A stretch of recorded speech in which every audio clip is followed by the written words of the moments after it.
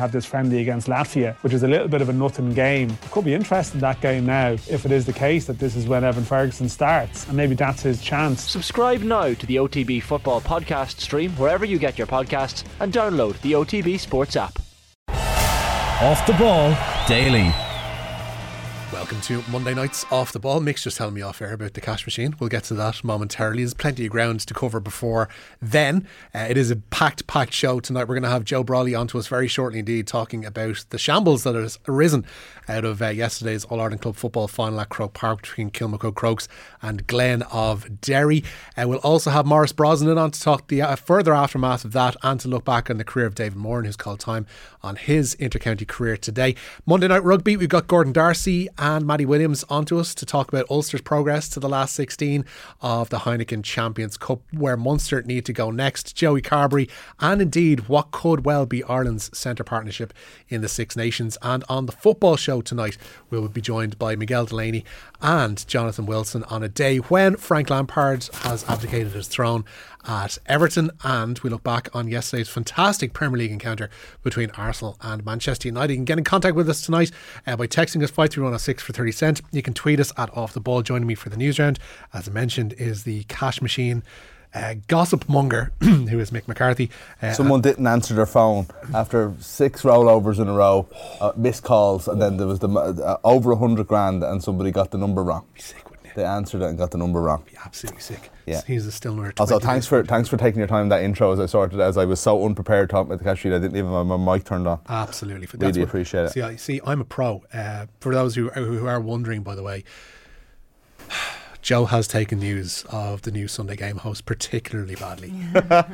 He was expecting a phone call from Declan McBennett yesterday afternoon, one that ultimately didn't come, that went the way of Jackie Hurley, and congratulations to her. But Joe, our thoughts are with you at this difficult time. We might not even see him for a couple of weeks at this stage. He's so upset. He's in mourning. I think there are going to be 3 weeks of off the ball mourning certainly are going to be adhered to. So Joe, we wish you all the best. We hope you manage to struggle through this difficult time. We'll try and adopt the sombre tone that is fitting to himself missing out on the big gig. Listen, we're going to get to the news round pretty sharpish because we haven't got a whole lot of elbow room tonight, because there is, as I mentioned, there so much, as Mick alluded to in my massive long intro.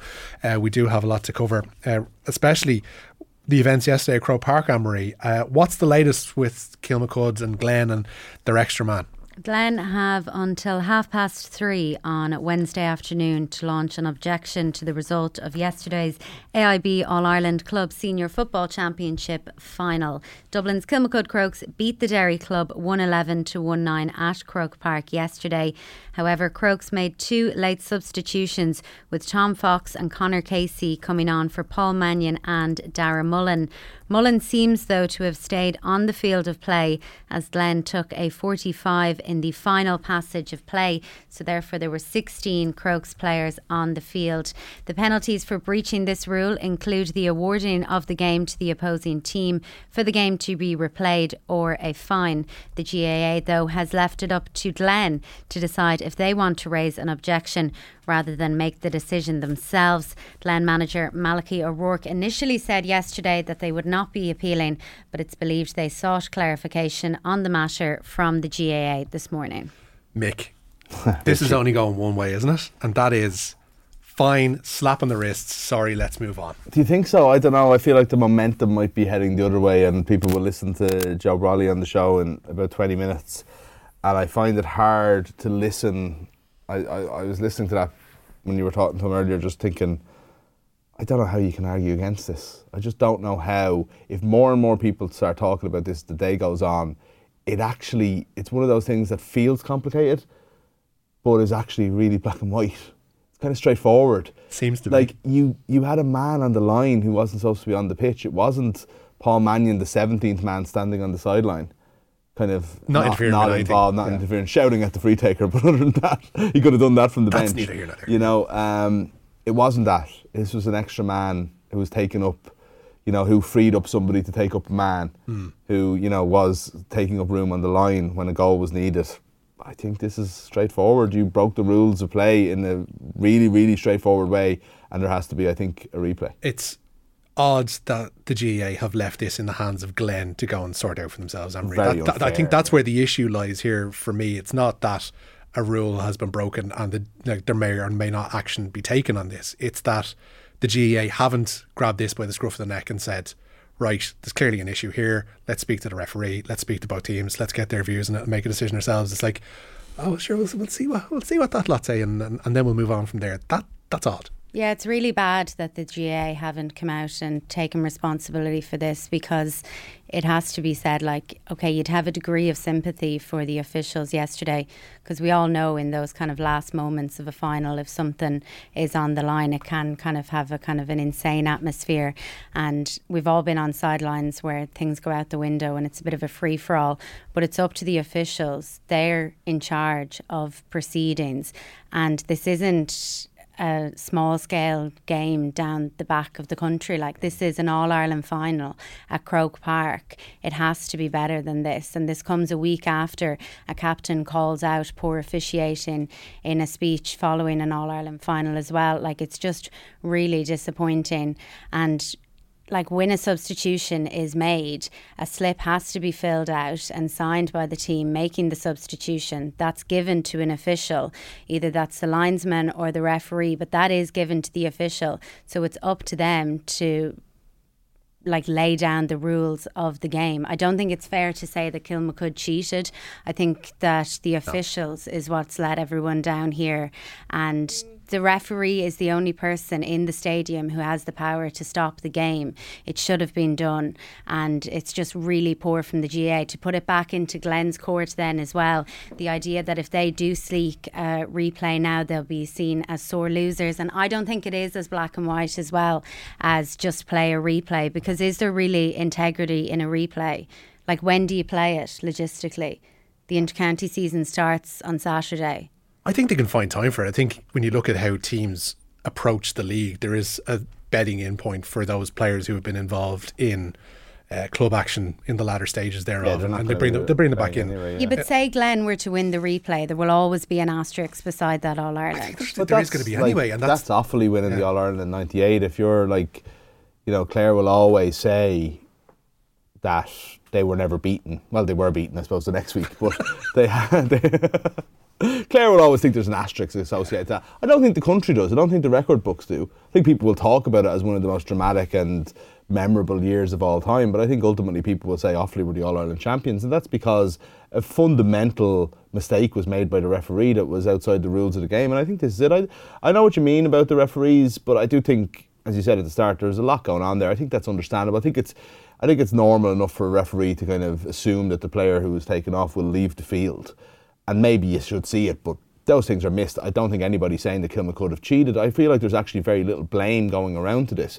But it's just the fact that it's just an F-up. A really fundamental rule of the game was broken. Yeah. And I just feel like we have to... When you see those, I don't think it can stand. I really don't. When you see those pictures of young kids in kind of purple and yellow jerseys today being pictured with the All-Ireland Club Football Trophy, and can you envisage videos of fireworks? I know, but can you envisage a scenario whereby the GAA rock up and take the trophy back? That's as much as in my head I kind of think this is clear and obvious. There is an element that it's gone to such a degree that I can't see them going. What about the poor kids crying in Mahara and Glen?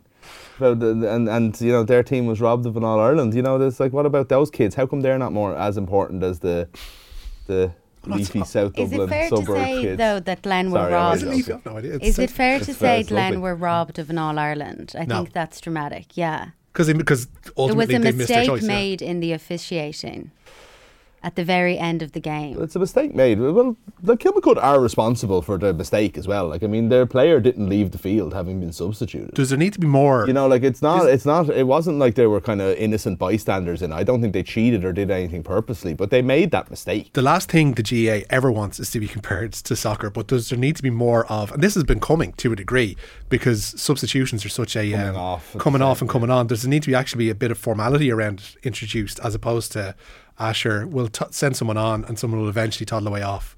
You know, there is a bit of a gap there that doesn't happen in certain other sports. Well, yeah, you'd imagine a game of this magnitude in Croke Park, the national stadium, that it would be better. But it wasn't. Yeah, so 3:30 tomorrow. essentially is what the Half three deadline. on Wednesday. Wednesday. I thought that was when the replay was going to be there for a second. Yes. You know, this is normally the time when you hear that Thurles has been booked for Saturday evening. When would the replay be played? That's the The question. middle I of don't the know. league? And that pitch needs a break, by the way, as well. It does, doesn't it? That yesterday, that's the worst I've ever seen Croke Park in. Is Like, that- and it's good that so many club games have been played there, actually. 20 club games, I think somebody said it's yesterday. been brilliant, played actually, on it. that they've been there all winter, but and the ground has been used for its purpose, which is great, but I think the fact that that pitch is normally pristine. yeah, it usually has a resting period that I don't think it got because the Garrett gigs were so late in the day. We have to move on. We will get to that Glen issue, and we're going to be speaking to Joe Brolly about that very shortly. Indeed, we're going to be speaking to Maurice Brosnan about it as well too. But there was a less controversial final, I guess you'd say, yesterday, Emery. Yeah, Ballyhale Shamrocks won the hurling final yesterday. The Kilkenny club beat Dunloy of Antrim 122 to 115, also at Croke Park. Owen Cody with the goal there as they won their 9th All-Ireland title, and that was their 3rd in 5 years. Speaking to Aisling O'Reilly after the game, that hunger for continued success was one area that manager Pat Hoban touched upon. Obviously, to be involved with that team, to be here on a day like this, to win an All Ireland is dream come true stuff. Like, to be fair, and you know, for a club, anybody who knows the place, like, it's literally made up of a handful of families. You know, it's an incredible achievement how they keep producing players, and how this particular group keep coming back. You know, the appetite to keep winning, that desire is just unbelievable. And coming here today, a lot of people would have said that Dunloy, they didn't have a chance coming up against Ballyhale Shamrocks, but that wasn't the case out there. Dunloy really held their own right until the bitter end. Yeah, like, we didn't believe that, to be absolutely honest, and I mean that with utmost respect to Dunloy. As I said, we'd spoke to Thomas's and got their views, and they knew exactly what they faced. We'd seen them beat Loughneel. You know, you don't do that easily. So they were well set up, really good hurler, really good standard of player, pace, and tactically very well set up. So we knew what was coming, and it took us a long time to get to grips with it. And of course, the Newsround brought to you with Gillette Labs for an effortless finish to your day. A few texts in on 43106, naturally enough, on the situation involving Kilmacud and Glen yesterday. One which I'd completely forgotten about until now. Meath v Antrim 2016 Christie Ring. Meath got the cup, celebrated for 2 full days before the replay was ordered, played the replay 3 weeks later. There is a precedent for this. GA need to call this, says Jack in Cork. Glen put in a horrible position, though, through no fault of their own. Keep those texts coming, 53106. Maurice Brosnan and Joe Brolly on that very shortly indeed. But the big football news out of England today, Anne-Marie, Frank Lampard is no longer the Everton How have we manager. got this long without talking about Frank Lampard? Unbelievable. Unbelievable. But here we are. Frank is in the Dole queue tomorrow morning, Anne-Marie. Yeah, Everton sacked Lampard today after just under a year in charge of the club. Saturday's Premier League loss to West Ham left them 19th in the table, only above Southampton on goal difference. They've only enjoyed 3 league wins so far this season. The last of them came in October. The club is now looking for its 6th permanent manager in 5 years. Some of the names being mentioned in relation to the job are Sean Dyche, Marcelo Bielsa, David Moyes, Duncan Ferguson and Wayne Rooney. All over the map in terms of those potential appointees. Just give it to Duncan. They've been just going around the drains with him for a few years. He at this did stage. okay when he came in as caretaker. I would like to point out, builds them up for a we couple do of mention days. this with Miguel and with Jonathan Wilson later on the football show. Everton still haven't announced this officially. Oh, sorry. Yeah, we've been waiting all day for a statement, but it hasn't came. But Sky have had it since 3 o'clock, so I presume it's genuine. Someone sent me a screen grab of Sky at one stage, and they were like, they're actually being a bit ambiguous, and it was like Sky Sports News. It was on the right panel, Lampard sack or Everton sack Frank Lampard, and then on 2 different what do you call those things? Chirons. Chirons, exactly. It was said Everton sack Frank Lampard, and then under the person who was speaking, who I think was Kevin Campbell, Everton sack. So it's literally 4 times on the screen at one time it was said that. So if they're wrong about this because Everton haven't announced it, then my God, they've gone all in. Look at their manager history though in the last few years. You look at the likes of Carlo Ancelotti, now the unimpeachable head coach of the European champions, Marco Silva on the up with Fulham, Roberto Martinez, who's jumped from a mediocre performance with Belgium to getting the Portugal job, and you've also got Ronald Koeman, who's now in charge of the Dutch. There's one thing certain here: Frank's landing on his feet. Absolutely. You think so? Yeah, I don't know. Like, he could be. He's failed now in 2 jobs in a row, and he's going to point towards mitigating circumstances here for sure. I'll miss a club in the Premier League or in English football even not having the words Frank Lampard attached to their official name. We've gone from Frank Lampard's Derby County to Frank Lampard's Chelsea to Frank Lampard's Everton, and it's just going to be tough just calling them by Frank Lampard's United States men's national team. There you go. You said that earlier. Yeah, I was interesting angle. Racking my brain. He already has previous in America. Yeah, the US managerial situation is a bit rocky, to say the least, at the minute. He's suddenly found himself with a whole acre of free time. I think international management would suit him to a T, and him in charge of America just has a bit of showbiz quality to it. You take it. Absolutely, he would, for sure. Needs work at this stage, Mick. There you go, that's Frank. We'll have Miguel Delaney on Everton, Jonathan Wilson on Everton. That's all to come on the football show, naturally enough. 9 o'clock tonight, but we do have live football as well, Anne-Marie, tonight, albeit a little bit delayed, it seems. Yeah, one game in the Premier League tonight. In form, Fulham host Tottenham. Kick-off at Craven Cottage. Slightly delayed there to 8:15 due to transport issues in West London. A win for the hosts would see them go 5th in the table and actually leapfrog tonight's opponents. Matt Doherty starts there on the Spurs bench. You teased us there with the start song. I was thinking, how is he back in the team? What did you think of the match yesterday? Very good. Do you know what I was thinking as I was watching it? And maybe it was because it was Arsenal United, but it was like, this is what the Premier League was built on. It's like the wintry, what used to be a 4 o'clock kickoff on the Sunday evening, with two of the big teams playing each other in a right tussle that went down to the last minute, and it just like, I just really enjoyed it. I'd be like, if I was, United aren't going to win the league this year, no matter whether we talk about them in a title race or not, I wouldn't be too unhappy if I was a United fan. They showed so much, and yet Arsenal, I know they've had 50 points in half a season, and that's incredible in itself. But the fact is, they keep responding to adversity so well, and it's like, where does this come from? This team has no experience of that. Yeah. You know what I mean? Whatever about them showing a bit of quality and winning games early in the season and going on a run, they've had no experience. They've had, of just like being that team who blew it, 7 months ago, 8 months ago at the end of last season. They completely bottled it in terms of qualifying for the Champions League, and they've come back and they've become this team all of a sudden.